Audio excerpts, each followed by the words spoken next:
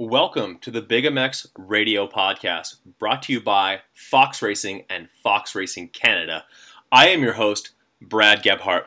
With us on the line, a very special guest, someone who is making his first appearance on the podcast tonight, hopefully not his last, after some solid conversation and some amazing stories that we're about to tell and retell, because these stories are absolute legendary. Multi-time AMA national champion, and I'm a huge fan of this guy, and I like to hope that he was probably a fan of the Hartford Whalers, of course, being from Connecticut, and because I'm Canadian, that all ties in.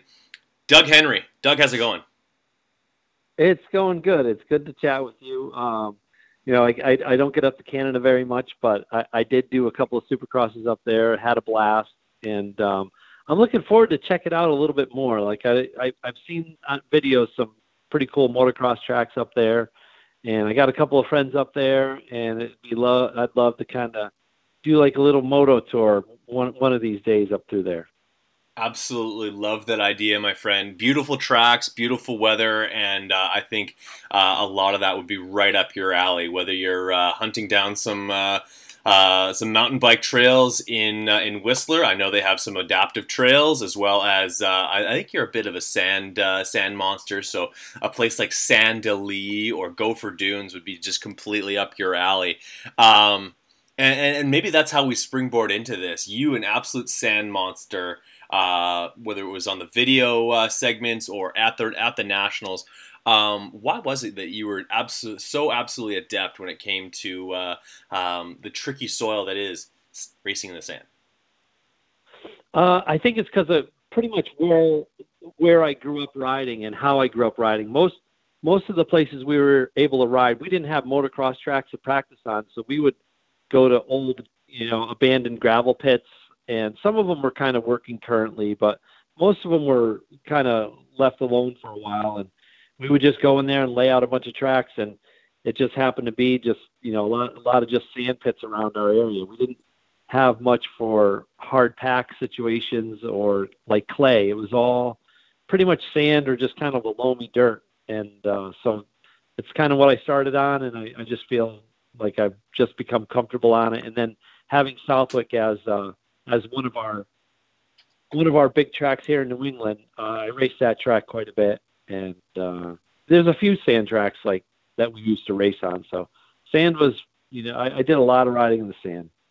For sure. Now, I imagine your story within the sport of motocross dates back much, much further back than May 22nd, 1988. And we're going to get to that date because that's your first national where you placed 14th overall. But set the stage for us, if you could, sort of how Doug Henry gets introduced to the sport of motocross, a sport that you would eventually become a living legend within, and like just sort of like the people around, the community, some of the rivals that you had, some of the camaraderie that you had built through that community. I know that throughout that northeastern area, that's a really tight-knit group. It's almost like, although there's some fierce rivals, as well as like a real family atmosphere as well.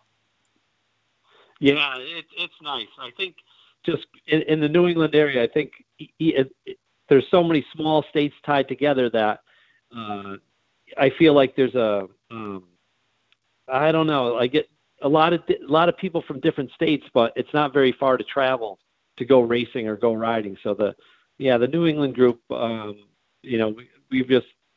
had a blast growing up here, and it was a really good series. But I guess to go back to your question, did you guys have Sears in Canada? Did you ever hear of Sears? Yeah, no, we did. The last store locally closed maybe 2 or 3 years ago, actually. So I would say that it started out one Christmas when I was looking through the Sears catalog, making out my Christmas list, and you see the mini bike and the go-kart like in the back of the Sears catalog. Yeah. Sears wish list. It was something that I wanted. A little Briggs & Stratton, something. I wanted a mini bike to ride. And on right around my 5th birthday, I believe, I got a 2.5 horsepower little mini bike, the kind that the brake pedal just has a metal kind of plate that hits the rear tire, no front brakes or anything, no suspension, maybe a little bit in the seat, but that was pretty much how I started on like a real, just kind of a smaller mini bike. And then I went up to a 5 horsepower, like Rupp mini bike. And then one of the kids in the neighborhood had a 83 or 81 KX80. And that was the first time I ever really saw kind of like what a race bike looked like. And I saw that bike, and I ended up wanting to get something that was a little more like a dirt bike, and I ended up picking up an older, as like a 74 or something YZ80 that my dad found kind of cheap. And I rode that for a couple of years, and that was just like riding. My dad I grew up on 9 acres, and behind us was logging trails, and it seemed like the logging trails would like lead to power lines, and then the power lines would lead to gravel pits and railroad tracks, train tracks. So we would kind of zigzag around, the state to try to get to, from town to town to just try to find some different sand tracks to ride or some trails to ride. And again, like at the house. So I just started up riding around the house a little bit and getting the 80 and enjoying that and kind of beating that up pretty bad. And then my 1982, I think, like my dad sort of used school as a kind of a leverage, or actually I should say he used the dirt bike as leverage for me to do better in school, because I wasn't really much for going to school and paying attention. So when my dad sort of kind of started using the bikes as saying, hey, I'll pay half for the bike if you do well in school, and then when you sell the bike, we'll split the money and stuff. So I got my first new bike in 1982, and it was a YZ80, and I rode that just around, again, around the yard, around the sand pits. I started to sort of meet people who raced. So I'd go to the sand pits every now and again, and you'd see guys with numbers on their bikes, and you'd talk to them, and they say, yeah, we race in New York, or we race up in Massachusetts, or New Hampshire, or whatever. There were just kind of tracks all around. And a couple years later, I ended up getting a 1984 YZ80. And about halfway through that season, we were kind of working on the bike and went to the dealership, and we saw a race schedule on the counter. There was like a little race schedule for NESC. So my dad and I ended up going up to Southwick, and we watched the guys. We went up and watched the race, and sort of kind of checked it out, and we went around the pits to see who had my bike and what they were doing to the bikes to kind of get them ready for racing. And some guys would put like exhaust systems on them. Some guys would do their suspension on their bikes, and kind of got a feel for how a day of racing went.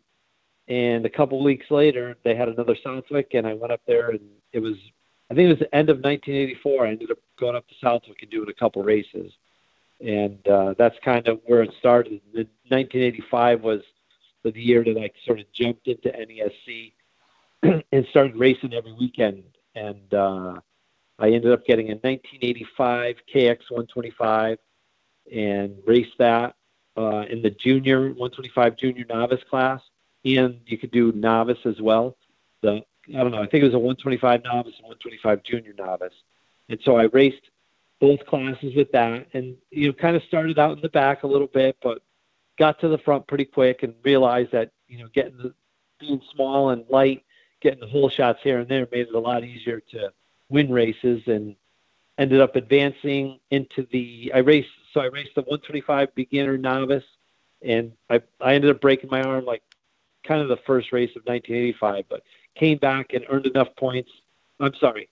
Yeah, in 85. Let's see. Yeah, so the first half of 85, I was a 125 junior novice, and then the second half of 85, I think I made it to amateur, and then raced all of 86 as an amateur, and in the 125 class, and then in 87, I turned expert for this in our area in NESC. And again, just going to all the races. And the one thing about New England is once you turn amateur, you go from novice to amateur, the championship motos were 15 minutes plus 2 laps, and then when you went to expert, it was 20 minutes plus 2 laps. So the racing was pretty long. Like it was for for an amateur race, like those were pretty long races. Yeah, those are serious motos. So it sort of taught me that conditioning was something to work on. Like you can be fast, or you can you can have a lot of strength for the end of the races. So there was a lot of areas where there was room for improvement for me. So I just really took to training and trying to get my body a little bit better so that I can run those motos as much as close to 100% as I could the whole time. So once I got to the expert class, I was pretty serious into training, and I ended up, I don't know, probably, I think I was like around, I don't really know, probably 8th or 9th the first year, the first part of the season of 87. And then the second half of 87, I won the expert championship. So in 88, I decided that I wanted to sort of maybe try to, follow some more, kind of catch some nationals here and there, not necessarily focus on the New England series. So I've raced New England whenever I could, but if there was a bigger race like in New York or Pennsylvania, or Virginia, I would try to hit whatever races I could. So in 1988, I kind of did that, and that allowed me to kind of pick up a pretty decent sponsor in 1989 to race the New England races around here. It was a dealership called New England Cycle. They were on a Glastonbury. Actually, it was started out as Glastonbury Cycle, and then they switched over to New England Cycle. And they were able to get me a couple of bikes and some parts, and that sort of helped me out for that year. And then the following year, Yamaha kind of kicked in, and they wanted me to do Loretta Lynn's, which I had heard about it as an amateur national, but didn't really know too much about it. And did the qualifiers in 1990 and did my whatever races I could do, nationals, and pretty much racing every weekend. I did some woods races. Netra was kind of like the GNCC of a local event. So the Netra races were big, long hare scrambles that I used to race, if I had time. Just kind of kept going with it. I never really knew how far it was going to go and how, my racing, because I was kind of like sheetrocking. I was working at UPS. I was working at another welding shop. And I kind of had a job, and I was trying to get time off to go do some racing here and there. And 1990 was a pretty good year with Yamaha. I went to Loretta Lynn's and didn't really do so good. I think I got like a 7th in one, the 125 expert or pro class down there. Mm-hmm. And 7th in 125 A mod, and then a 5th in 250 A mod. And you're racing Ryan Hughes, Phil Lawrence, Jeremy McGrath, Ray Crum, James Eichel, Jeff Curry. There's some heavy hitters in there. Yeah. It was good. It was kind of like the first time I got to really race them. I mean, other than a couple of, I think I may have ran into a couple of guys at a national here and there, but at the amateur race, it was kind of just, all of us that were, I don't know, pretty close in speed.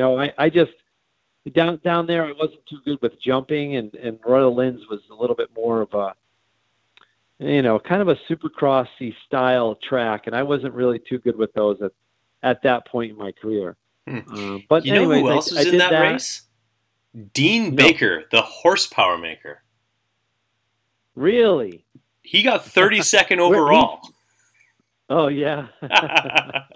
Oh, boy. Wow. Anyway. Yeah, I'm sure there's probably quite a bit of guys that were just kind of back in the day that were, racers turned mechanics or engine, I guess, he's an engine builder, suspension guys, it's kind of funny how they kind of stay in the business and stuff. But, having a kind of couple good results in the nationals and, kind of so result down at Loretta's, the following year, 1991, I got sort of a sponsor through DGY Yamaha, That's right. and yeah, so That's 39. 1991. That was my first sort of uh, full season of racing pro. I raced the 125 East and then all of the nationals, and did pretty well. Got my first national, my first career national win up at Hangtown, and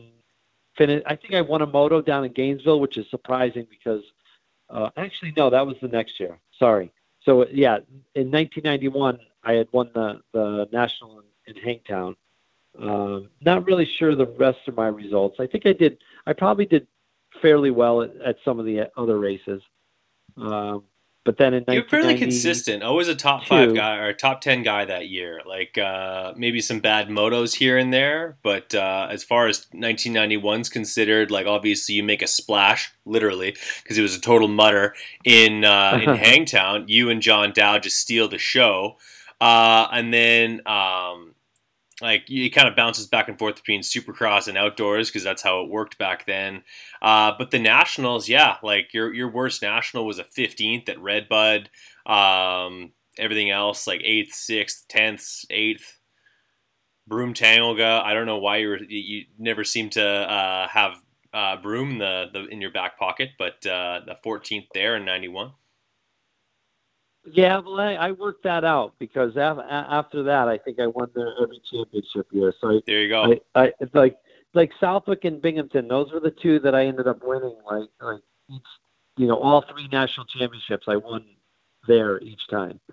But yeah, so I enjoyed those. But so let's see, 1991 did that. 1992, that's when I won the moto down in Gainesville, which like I said, I was surprised because Gainesville's kind of a harder packed track.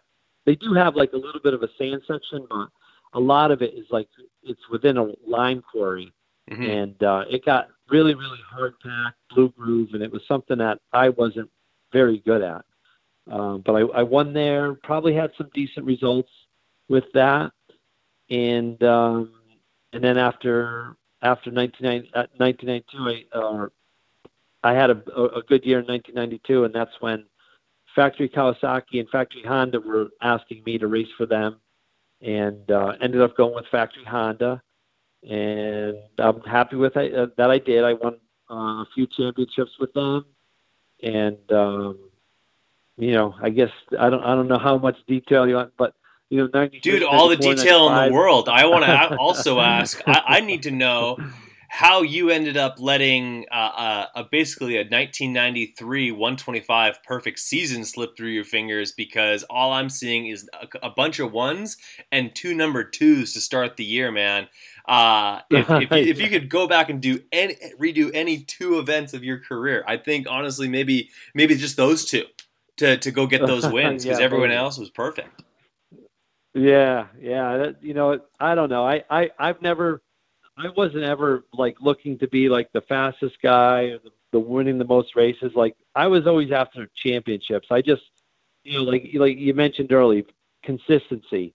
I was trying to shoot for consistency to kind of try to win, the championship. So I wasn't really one to really throw it away too much, trying to risk it. I was more just trying to kind of hang tight and win the championships.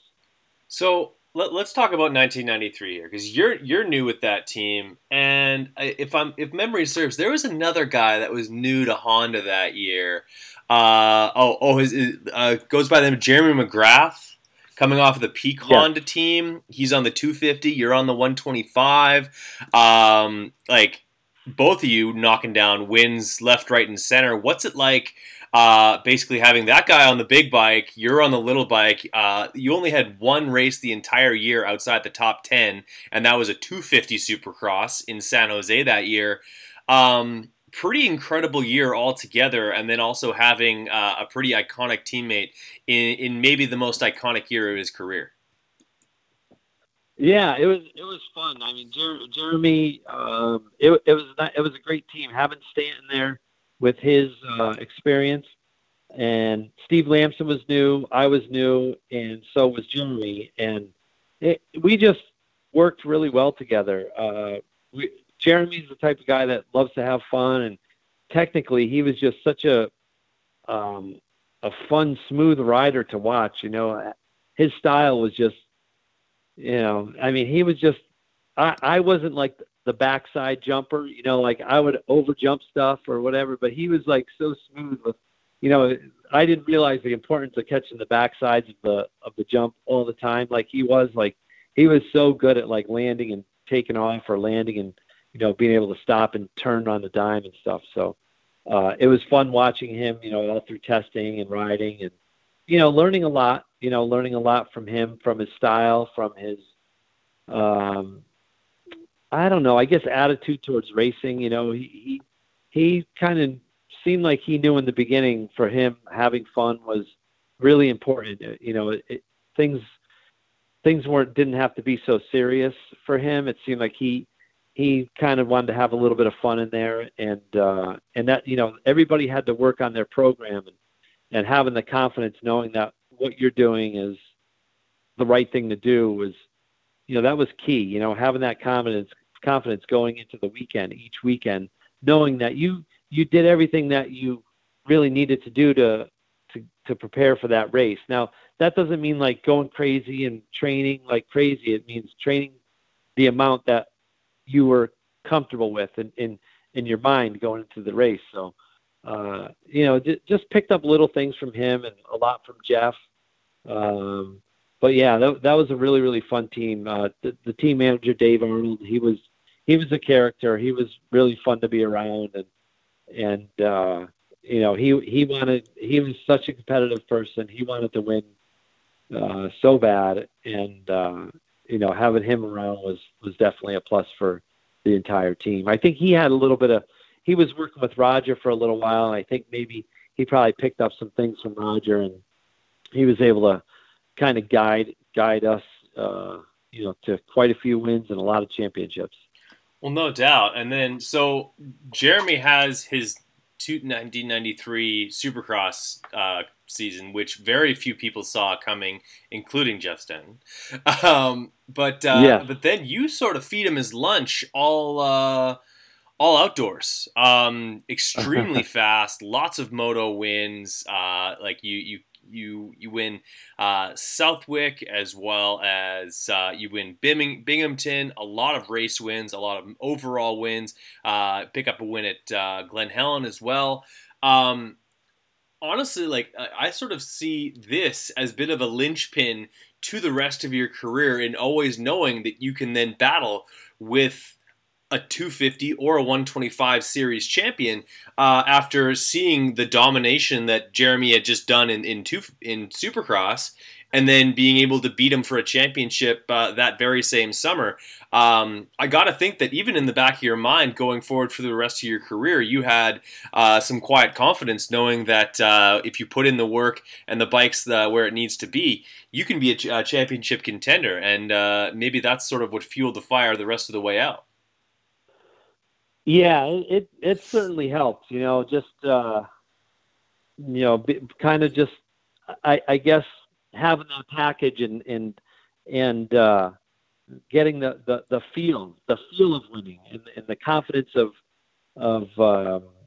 like you say, your competitors, and just, knowing that, when you go to the line that you have the opportunity to win. And, I think that the little wins here and there, the heat race wins. I had a lot of 250 heat race wins, and that was able to, that kind of gave me confidence going into the main event. I think in Dallas, I won my heat race by quite a bit. I think I ended up beating Jeremy, I think, in my heat race, or the time was quite a bit faster, and it ended up turning into a mud fest, but. I think I would have done pretty well that night in Dallas either way. Absolute. So I completely agree. Now, your career, and actually in a lot of ways, is very unique compared to a lot of the careers that we see nowadays. In the fact that, like Jeremy as well, you guys raced 250s on Supercross and then would jump back down to either defend a title or like Jeremy and Ricky did in their rookie seasons on a 250, they jumped down for the 125 nationals. You did the same. You defend your title in 1994, which was another successful year for you. What do you remember a lot about that season? I think of the two of you and Steve Lamson doing battles. Same thing with you and Rhino butting heads, literally. Dig into that season for us a little bit if you could, because that's a pretty unique situation for guys to race for factory Honda in Supercross and then jump back down to be dominant on a 125. Yeah, it kind of goes way back. I remember Mickey Diamond doing the same thing.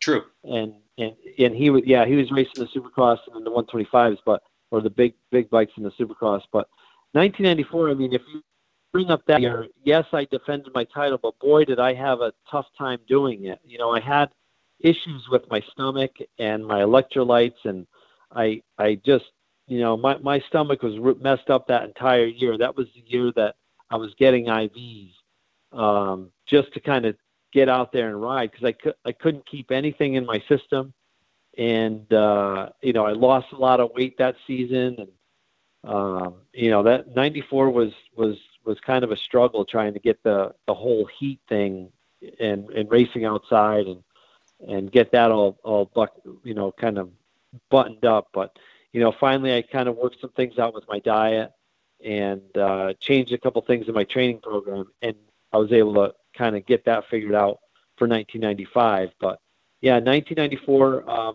racing the big bikes, feeling comfortable, feeling confident on the big bikes, jumping back down to the 125s, and you know, I think when you do that, you feel like you need to win. When you are a premier class a premier class guy in the Supercross, and then you come down to the 125s, you kind of feel like you got to win this championship, or you got to be right up in there, because you know you're one of the guys that especially when I was defending my championship from the year before. But I think the pressure on me in 1994 was probably had something to do with my stomach issues, and it was a good year, but it was definitely a struggle. Now, take us through the scene, so to speak, of racing for factory Honda, which to this day is still, I would consider to be the aspiring brand. Like, if you asked 100 people what would be their, like, the dream team to work for or ride for, it would be factory Honda, the big red machine. And like, aside from the fact that they haven't won a 450 championship since Ricky did it back in 2004, they're the preeminent team. Now, being as successful as you guys were, and having those just so much at your beck and call, what was it like being able to, like, obviously you mentioned the pressure, but also having so many great resources and so many great people around you, and maybe if you could dig into those bikes a little bit, because those mid 90s Hondas were the cat's ass as far as anyone was concerned. Really trick parts, super light 125, and those things just sounded so good. And if I'm not mistaken, shout out to Bill Severa over at Bill's Pipes, which I think you're one of the last guys to win a 125 championship with a Bill's pipe on it. Yeah, well, you mentioned the resources, and I think when we went to the first test out at Simi Valley in California, there must have been 15 guys out there. That's so cool. Probably more, probably 20. I mean, it was a lot, because I had probably 5 guys just on my program, my bike. Because I was doing the 125 Supercross. Everybody else, Steve, Jeremy, and Jeff were doing the 250 Supercross. So I was the 125 guy for Supercross. And it was just, to me, I was just so amazed at how much research and development. And control I had of building this bike. Like, I could really take this bike and mold it to me. You know, like foot pegs, you had the choice of going up, down, forward, back, didn't matter. Handlebars, forward, back, seat heights, subframe heights, triple clamps, you know, offsets, different offsets you could do. Swing arms had to be stock, but different linkages. And the motor, different gearing. You know, we had our second and third gear like a little bit closer. So when there was that quick shift where you needed to go, there was, you know, no little bog at all. It was nice. I think our second gear was a little bit taller is what it was. It was a little bit closer to third. Okay, that makes sense. Especially on a 125, so, not having to dance on the shifter as often, or just not having to go down to, like, not having to grab third all the time. Yeah. It worked out really well. And then, like you had mentioned, Bill, like he made us a new pipe. We had a different pipe, not necessarily new. It was just a different pipe at every single race. He worked so hard, you know, during the week. He was always like trying to get more power out of the bike. He worked really good with Cliff White. Cliff White was our 125 engine guy at the time. And those two worked together, and they just got such good usable power out of that 125. You know, the thing, like you said, it sounded so good. And, you know, we messed around with different types of suspension and, you know, kind of went back and forth with Showa and Kayaba. And, you know, they both sort of had their pluses and minuses. And you know, it was just amazing how many things we were able to change and how many things we did change. You know, we would go to a test track with a list of so many different things that we would try, different frames, different like swing arm stiffnesses, and boy, I mean, it goes on. I mean, we really, really messed around with so many different things with the bike, and it helped me out. Like, I really enjoyed riding and I enjoyed testing because I felt like I was just trying to get my bike as well suited to me as possible. And there was no excuse. There was no like, oh, we can't do this or we can't do that. It was kind of like, we'll work on it. We'll figure it out. We'll you know, try to get this thing, you know, dialed into you, you know, best way possible. And that was something that Dave Arnold, like, I don't know if he was like known for this or famous for this, but he would always, you know, he said, it doesn't matter how much you spend as long as we win. Like, that's kind of how his thinking kind of was. Like that. So I mean, he was always, we were building stuff for the bikes and getting things lighter and constantly just trying to make the bike better. And that was really cool. I mean, I could honestly say we had something different every single weekend, and it was always just slightly better, you know, whether it was a little bit more power or a little bit easier to ride or a little bit easier to ride longer and faster. You know, we were constantly working on that bike, and it kind of carried on. I think the difference between factory Honda and factory Yamaha is, like, factory Honda, they seem to use a lot of stuff from HRC in Japan. Like, Japan would sort of support the race team a little bit more, I think, than Yamaha did. Like, Yamaha Japan, they did some stuff with the racing department, but I don't think quite as much as what Honda did. They kind of oversaw the whole project, where in Yamaha they didn't quite, I don't know if oversee it, but they didn't have quite the resources. So the bikes were more stock, more production at Yamaha than they were at Honda. Fair enough. Well, that's interesting to know, especially because you rode for both those manufacturers, iconic manufacturers, in throughout the 90s, and then towards the late 90s with Yamaha. Like, also at the same time, you're becoming like extremely well known for being a Fox rider. In fact, like I said, sort of, I think I mentioned off air, like, you are essentially, in a lot of people's eyes, Terra Firma 1, the very beginning of it, that whole scene. Like, I assume that's at your house, or where is that? Like, what? Take us through the Terra Firmas and your intertwinement. Okay, well, we'd have to go back to my amateur days. Do it. And I think I believe it was, we're going to jump around. I think it was 1990. Okay. You know, I think I had kind of a European gear company, Clover Clover. Okay. Clover. Yep. They were sponsoring me, and I'm not. There was a guy, I can't remember, Todd Smith or somebody who worked for Motocross Action, and I think he spoke to the guys at Fox and said, "Hey, you got to get this guy. You know, he's running around in some crappy gear and he's winning races in New England, and you got to hook him up." So I ended up getting a call from Fox, and they said they were going to send me gear, and I tell you, you know, Christmas Day or kid in the candy store, I'm not sure. You know, I was so excited Christmas to the candy when store. I got my stuff. Yeah, when I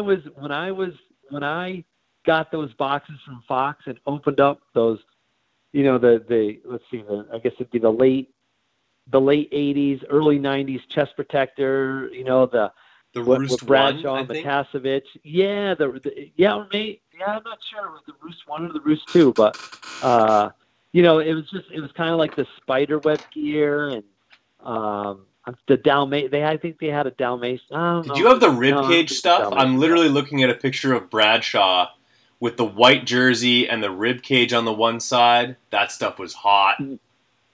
Yeah.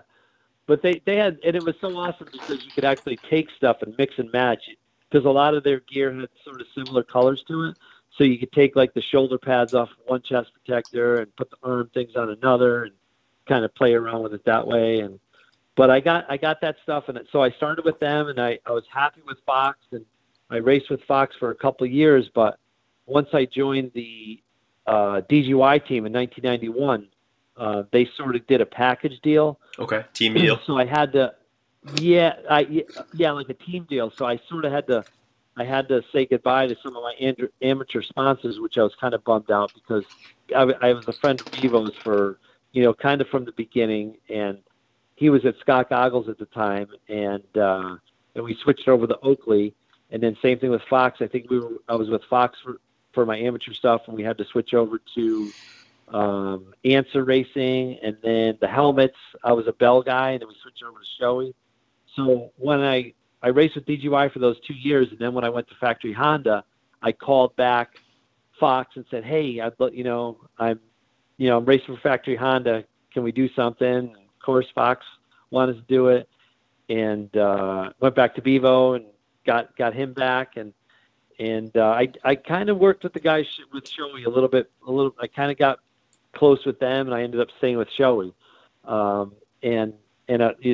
So with Fox, I was with them as an amateur, and then 1993, kind of for all the way up till Supermoto, because they didn't really do Supermoto. So 93 to 2003, I don't know. It was a long time. So I think I was with them for 10 years or about that. And, we just had fun doing the Terra Firma. I guess that would be back in 93 or 90. I'm not even sure. Was it 93 or 94 when we I think it must have been 93, because I believe the bike has 16 on it. Yeah. Okay. Yes. Because now I remember we ended up doing some of the filming for that the day before my wedding, because the Fox guys came out and they wanted to do like some stuff, and we ended up doing the little bit of Elvis. And the brick house, or the house trailer that I lit, because in 1990, I ended up buying a piece of property. I borrowed money from my dad, and it had these 2 house trailers on it.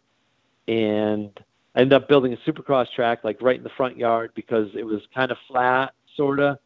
And it was just, I finally had like my own sort of track. And it was about a mile and a half maybe from the sand pit that I sort of grew up riding in. So it was perfect, because I had my little Supercross track there, and I had the sand pit right down the street. And the guys wanted to come out and do a little video stuff and some photo shoots. So we did the video stuff in the front yard, and then there's an ad where I'm sitting in like an old chair, and I'm wearing their Fox gear, just kind of sitting there. And that was like right down the street, because it was in the fall, October of 93, and all the leaves kind of change around here, and they were so pumped to come out here and do the photo shoot with all the colors and stuff. But yeah, I mean, Terra Firma was that was like a fun little thing. Like that was something sort of new to me, messing around with the video stuff. But yeah, we shot, I believe, at Castillo Ranch a little bit, a little bit at my house. We did, I think, Pismo Beach that year. So yeah, it was my introduction to sand dunes, which was a blast. Like it was just so cool to be able to find jumps pretty much everywhere, and they were pretty much safe, because you could kind of like start off small, but the way that those sand dunes would flare out, they would start off small, like a small tabletop, and you just move a little bit left or a little bit right, and it would just get bigger and bigger and bigger as far as you went down. And that was quite an experience to go ride like along the beach. I don't know if you could still do that, but that was pretty awesome back then. Yeah, for sure. Probably not being able to do that anymore. But like, you guys basically like discovered oil by accident. Like a perfect cross section of bikes evolving to the point where you can actually do those jumps, riding styles evolving to the point where they could actually be doing actual supercross triples and all that stuff, as well as the camera equipment evolving to be able to catch all that stuff with decent quality. Like, and what it turned out into is something that can still be watched and enjoyed 30 years later. Like, this is absolutely insane. We're talking about a video that came out like almost 30 years ago in 1994, and it's like it still gets YouTube hits to this day for the fact that Fox re-released them on YouTube only a few years ago. So it's pretty iconic, man. And like you said, like, yeah, we're just kind of messing around. Like, you guys created history that people like me and racers of today's era, like 10 years ago or 20 years ago, look back at and just get re-energized about the sport. And it's such a cool thing, especially to know that you guys were pretty nonchalant about it. And I'm surprised you weren't able to jump the triple and that Elvis had to show you. It is very embarrassing, I know. Yeah.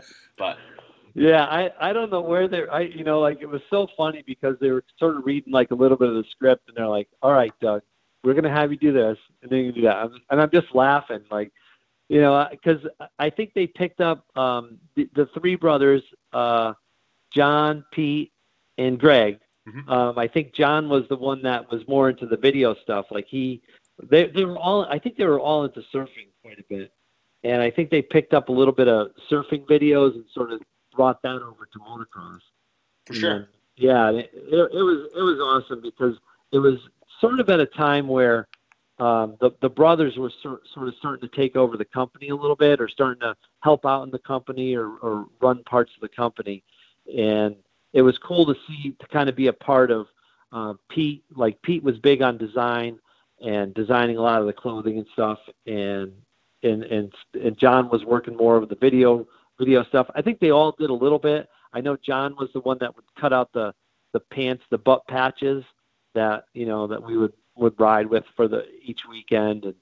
And yeah, it was a great time. I mean, I still get along really, really good with the guys at Fox. And yeah, I mean, Terra Firma, that's something that, I'll always, that was a good time. I had a lot of fun doing that. For sure. And I'm already looking at, we're at the 43-minute mark of this podcast, knowing full well that we'll probably have to call you up to become a repeat offender, because I can already think of about 40 other stories that we haven't uncovered yet. But before we get to talking about Yamaha days, we need to talk about another iconic Fox ad, an unceremonious exit for you from Team Honda, which includes maybe the most spectacular crash in American motocross history, unless you, of course, count the unfortunate Supercross season that Cameron McAdoo just had. Let's talk about the I believe it's the 1995 crash of a lifetime. Basically, like a whiskey throttle, not too unlike how I do it myself. When I whiskey throttle, I tend to crash like that. But pretty wild crash for you, and a pretty unorthodox way to get some fans to take your helmet off afterwards. Yeah. Well, that was kind of like that. You're combining two there with one, because the year I broke my back, somebody did take my helmet off, but I believe it was probably a medic. But then 2 years later, when the bike quit on the big step up double, I broke both arms on impact. Oh, And okay. You crashed a lot, Doug. whenever, yeah, when I know, whenever I sort of, I tell you, I sort of have a pretty keen sense of when I break a bone, because somehow I get flushed and get hot like really quick.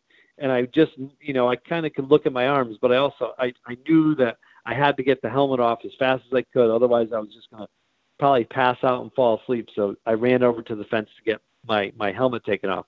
But the 1995, the big crash, that was Budds Creek 1995, and I was running second place, and I was, LaRocco was in the lead, and there was a couple laps to go, and Jeremy was right behind me, but I was kind of focused on LaRocco. Like, he was kind of, I was kind of keeping him honest, and usually he was kind of just coming back from racing. He was out for a little bit, and I just felt like the last couple laps I'd be able to put in a charge and, try to catch up and maybe make a pass for, late charge to get a pass for a win.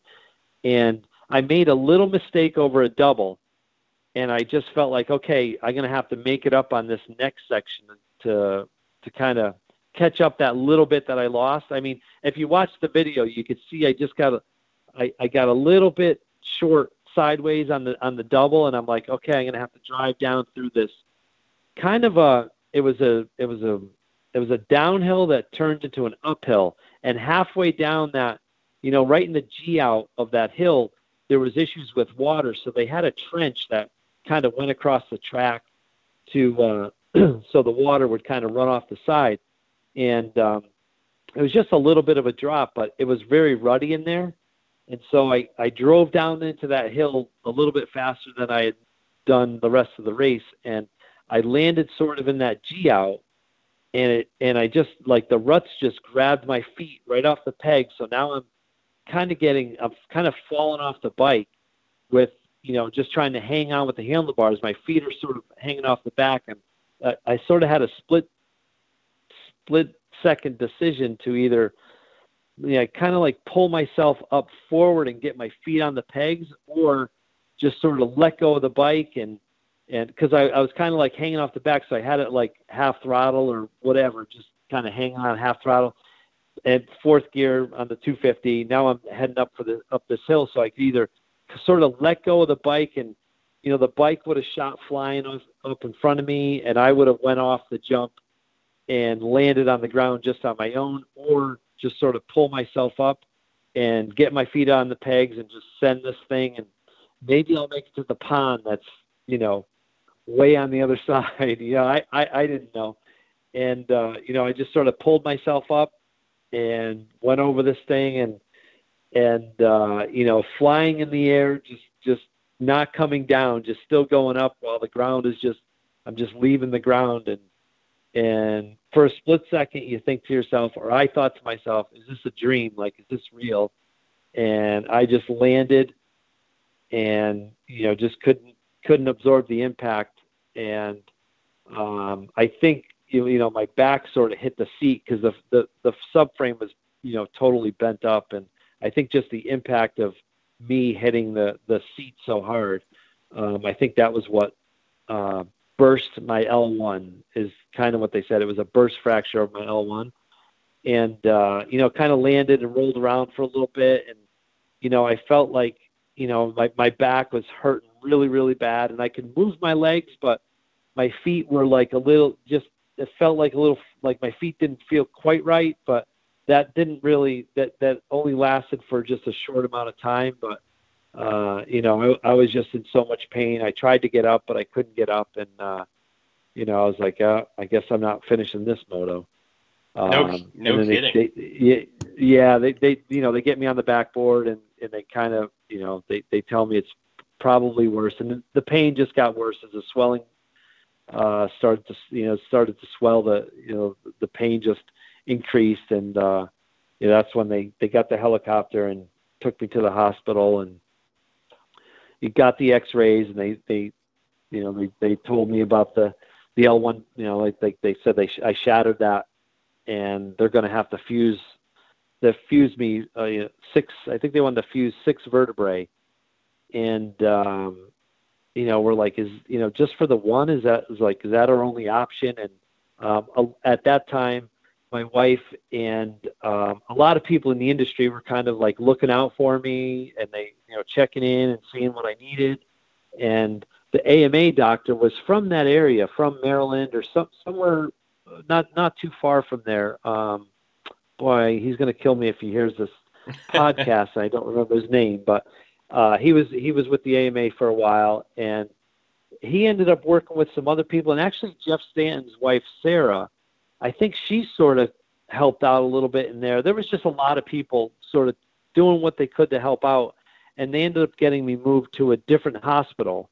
The doctors actually came to that hospital to check on me and see how I was doing, and they ended up taking me with them to their hospital, and they put a plate on the side of my vertebrae and only had to fuse 3 instead of the 6 that they originally wanted to do. So I had a lot more, I guess, mobility at that time, or I should have more mobility with just the 3 fuse instead of the 6.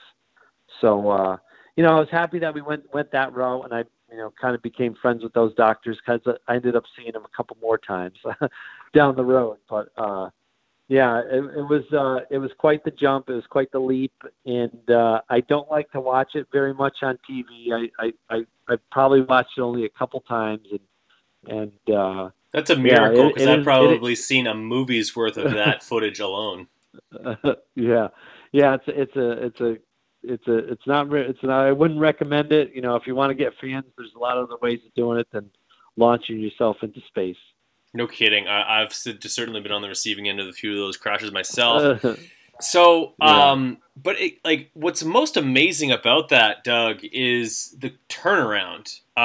Your factory Honda, that's it would have been June of 1995. You smash yourself up, surgeries, fused vertebrae, an iconic photo shoot, and you're back at the Atlanta Supercross in February of 1996. Tell us about the recovery and like, honestly, probably a lot of people within the industry, although wanted to help you out, I would imagine that a lot of people sort of, I wouldn't say wrote you off, but moved on because there's not a lot of people who can come back from an injury like that or a crash like that. You did exactly that. How the hell did you do it? I guess stubbornness. Stubbornness and having it figured out. That package I was talking about that sort of Jeremy had figured out for Supercross, and he kind of knew what he did. Like in me in '95, that was I was coming off my first Supercross win in Dallas. I went to Mount Morris, I won there, and so I was kind of on a roll to winning, and I was like, okay, I'm kind of getting this, and I know that I can do this. And in racing, most sports, mental strength and confidence is so much. It's so important in racing, and many other aspects in sports. But I had that confidence, and I knew that if my body was to get back to 100%, I'd be ready. Like mentally, I was ready. I just needed my body to come back, and I had that confidence knowing that. And racing in '96, it was tough. It took me so long to get strong again. I wasn't sure if I wanted to do it again in '97, but it was just, I felt the reason I think that I came back was because my mind was very, very strong at the time of my injury. So I was able to kind of work through and get back. And, at the time it was tough because Honda, I went into the meeting to do my contract for the next year. And, it was just, I wasn't getting like a very good feeling about them. They didn't really want to offer me a lot of money. And even when I went after them with a low salary and a high bonus to win, they still didn't really, they didn't go for it. And, I was like, I really don't want to race for a company who doesn't, feel I'm of value to them. I could have done something less with them, but it was, I just wasn't getting a good feeling when I Totally. was And in you the know what? room. That's not the only time I've heard of that from even past Yeah, champions on Hondas, whether it's Jeff or Jeremy or yourself. Ricky, of all people, 2 undefeated seasons, a bad taste left in the mouth after leaving or on the exit from the big red machine. They'd sort of like almost kind of you almost like a chew you up and spit you out sort of mentality of like we got all the winning you got in you. We don't think there's anything left, so we're moving on. Was that sort of the feeling you got, or just the fact that they like weren't interested in working with you, and maybe they knew what was coming in 1996 with Jeremy basically just destroying everybody. yeah. I feel like you said, it was just kind of just a bad taste in my mouth, and Ah, yeah, I think I left. I kind of left the meeting, and it was still open. Like they had a contract for me, but it wasn't very good, and I gave John Rosensteel, John R. from Yamaha. He was kind of a super nice guy. Like when I rode with Yamaha DGY, he would kind of come out. Once in a while, he would work with us with suspension, just kind of see how we were doing. And he was just super nice guy. So I ended up just giving him. And actually, in 1993, when I won the championship from Jeff, he was like kind of like one of the guys in the industry that called me up to congratulate me. I thought that that's was cool. really, really nice. That Yeah, so I that's ended up giving him. integrity. That's what that is. That's huge. Yeah, and it not that really, it hit me. It hit me, in the in a good place, and so I gave him a call and I said, "Hey, John R. I'm not really happy with what I have from Honda. Is there anything going on at Yamaha? Do you think there's any room for me over there?" And he had spoke to Keith, and um, Keith ended up saying, he said, "Here, fly out and see our doctor, which is Dr. Ting." Like a lot of people on the West Coast, like he was like the motocross doctor back then. I've heard that But guy's name tons on yeah, this podcast. everybody has seen him. So I flew. They flew me out to California, and Dr. Ting gave me like a little a once over, kind of checked me out and said, "Yeah, there's no reason why he shouldn't get to 100%."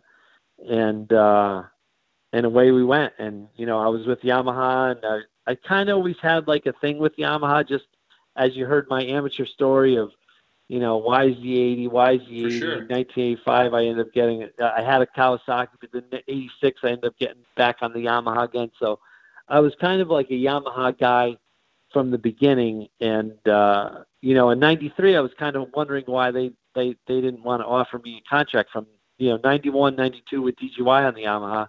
I was thinking, come on, let's do a factory deal in '93, but they had Emig and I think maybe Bradshaw at the time. I'm not sure, in Dubach, but they were kind of full. And but in '96 they were able to put together a good program for me, and they were able to bring my mechanic Pete over. And like I said, that '96 was it was a struggle. I mean, I started out part of the way through the Supercross season, and it was very kind of crazy. But my first race back in Atlanta in '96, the doctor that did the surgery happened to be doing a speech or a presentation down in Atlanta. So it was cool that my doctor was at the race, like just in case anything ever happened. That's pretty Hey, cool. this is the guy that, yeah, it was like, this is the guy that put me back, put me together. So if there's any issues, I'm going to have him, kind of take a look at things. But everything ended up going well, and, kind of struggled that year until Washougal, the end of the motocross season. I had an epic battle with Mike LaRocco for, I don't know if it was the first moto or the second moto, but ended up winning my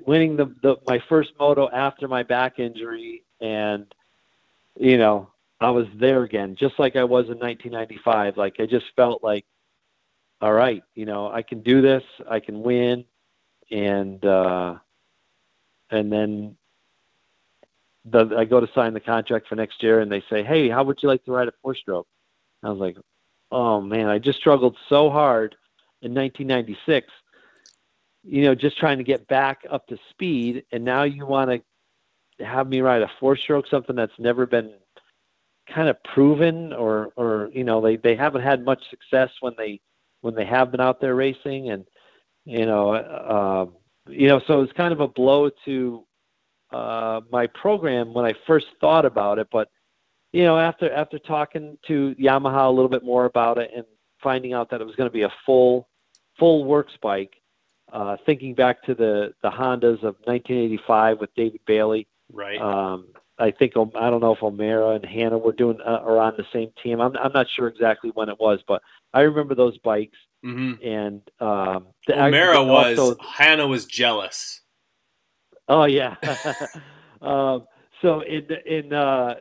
also with the DMC 1984, remember Dave Miller? Yeah. DMC stuff he used to do. Right. He did up a 1984 YZ80, and Eddie Hicks rode it like at some California race. I forgot what they used to call it out there, but they had like a series out there, and sometimes I would get it on TV. Is that a the little Golden bit. State races? Yeah, maybe something like that. The Golden State series. Yeah.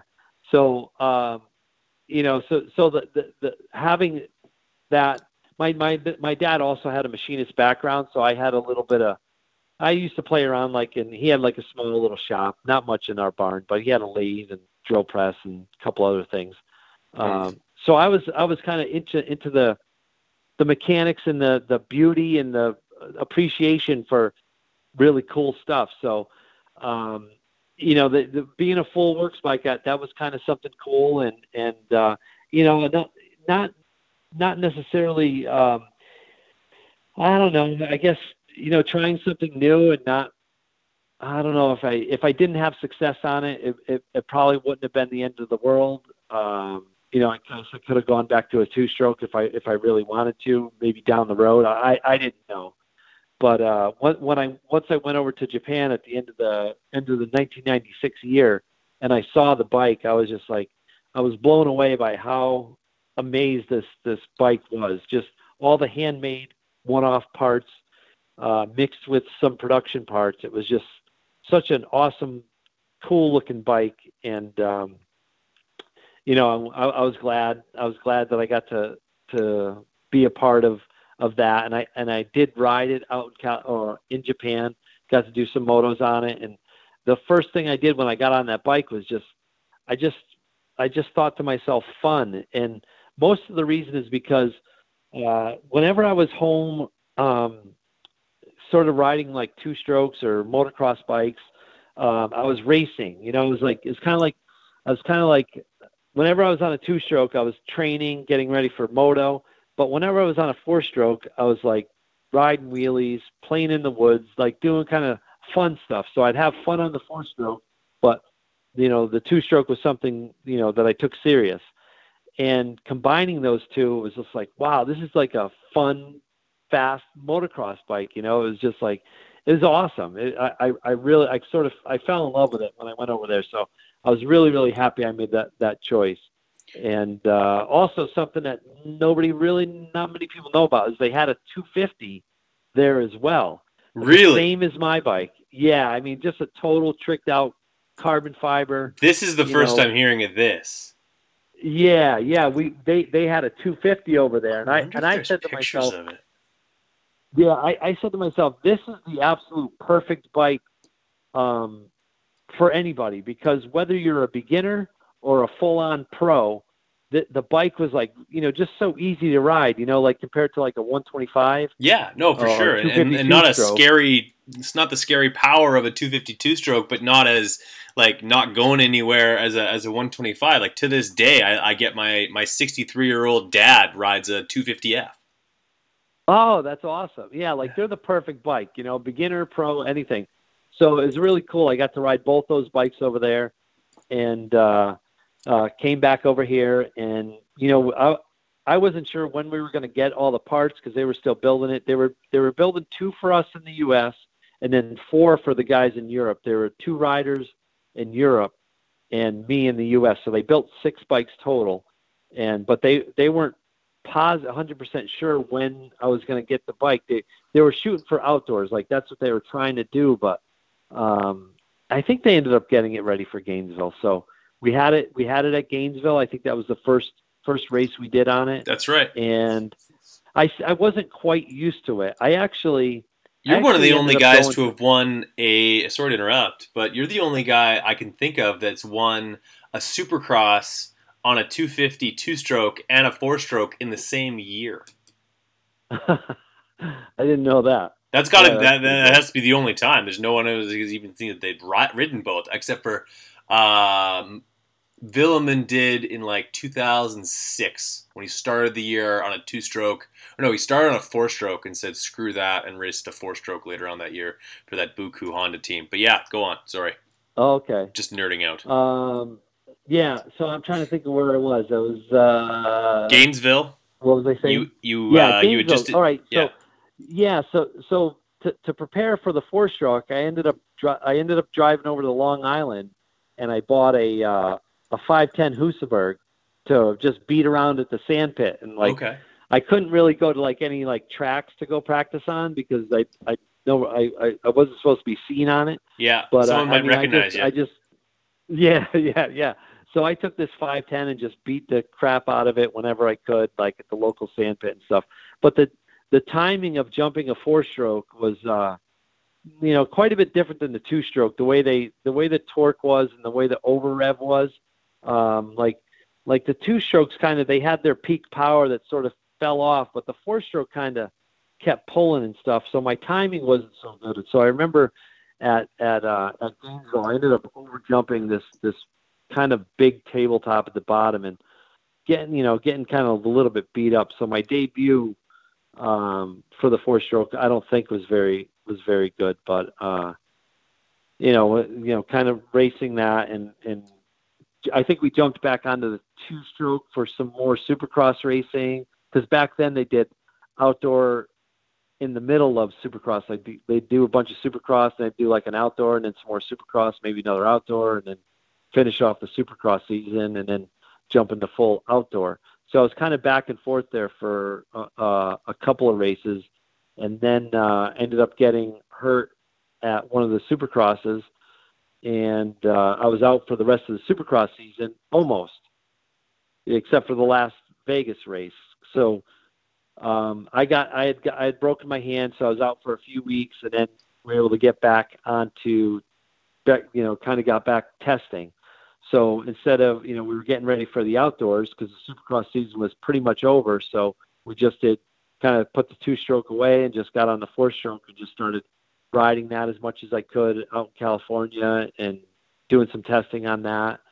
And then we had our, the one day in Vegas that, the lights went out. Kind of well, that was 95. I 95, 96 when the lights went out. Yeah. But with the four-stroke, we were actually out That's at your day in the sun. Carlsbad. That's so cool. Yeah. So in Carlsbad, we almost, there was, it was so close to not happening. If I didn't break my hand in the Supercross season, I was kind of fighting for that championship at the time. So I wouldn't have been on a four-stroke in Vegas if I was still in the championship hunt. Interesting. So that's like a little piece of history right there. And by that time, Emig had that championship kind of, I guess, in hand for the most part, anyway.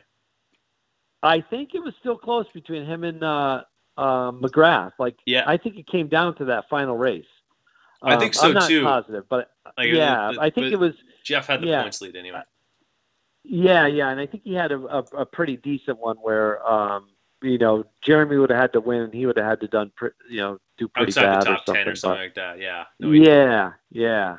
But in Carlsbad, we were out testing, and we were, this was our last day of testing before we went up to Vegas, and we were just having some issues, some carburation issues, just bogs here and there, and just super kind of sketchy, and it was a little bit intermittent. Like we didn't know how, where it was coming from and everything. And luckily, whether it was Bob Oliver, our engine guy, or my mechanic Pete, but we sort of figured out what happened with the bike. And what it was is they had the accelerator pumps back then with the carbs, and the fuel we were using stretched the rubber of the accelerator pump. So now, instead of getting like a little squirt into the carburetor at a certain time, it would like dump a whole bunch of fuel in there and like kind of richen the bike up, and it would hiccup for a little bit. So we ended up putting a stopper and getting this thing where we could adjust the squirt no matter if the bike was hot, if it was cold, no matter what fuel we used. Interesting. And yeah, once we got that set up, we were dialed. I'm like, this thing is, I didn't miss at all. Like, we didn't have any issues. And it's like, all right, load up. We're leaving for Vegas tomorrow. And Thursday we drove up there, and knowing Vegas, how hard packed it gets, I'm just saying to myself, this bike is, this is the perfect bike for this type of track. And I remember sitting in the pits, and Mike Kajowski comes walking by, and he looks at me and kind of points at the bike, and he's like, "You think you're going to qualify on that?" And I knew like what kind of chances we had. If the bike just stayed together and we didn't have any issues, we had a really good chance at winning. And getting all the hole shots, the thing the torque of those things works so good on hard packed. It was really, really easy for me to win that one.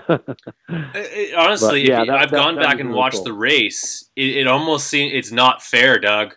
There's one triple that like I literally watch everyone else just light their tire up, and you're just like a complete tractor. Just see ya. It was really, really impressive to watch. And honestly, one of the things that I think is maybe the most impressive of your career, in my eyes, is the way that you adapted your riding style. Of a guy who was like able to dance on the shifter of a CR125 for 2 years for back-to-back championships. That's one set of skills.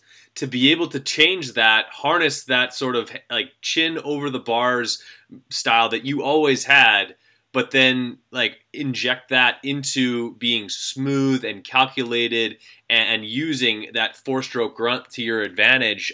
Those are two very different worlds, and you were able to smash those together, and that all culminated into a very successful 1998 for you. It was pretty impressive. Yeah, it was fun. It was kind of a big learning curve. Like I said, down in Gainesville, just over jumping the jump. And there was a couple other things. The four strokes were just quite a bit heavier when the track got rough. The sand or certain types of supercrosses where there was a lot of I say skipping, like if there was a step on, step off, like the four stroke just didn't like to, step on, step off. Like a two stroke was like, all the power, instant, but when you didn't have that instant power, it was a little trickier, and you had to use a lot more muscle to kind of get the bike to do what you wanted it to do. But over time, I kind of got the handle of it and had some success. And I learned where the four stroke was stronger and took advantage of those spots, which the whole shot is someplace where the four stroke just really, really worked. Just tracked and revved and then any kind of hard packed or straightaways, the four stroke worked really well. But when it got into the tighter stuff or the deeper type stuff, it was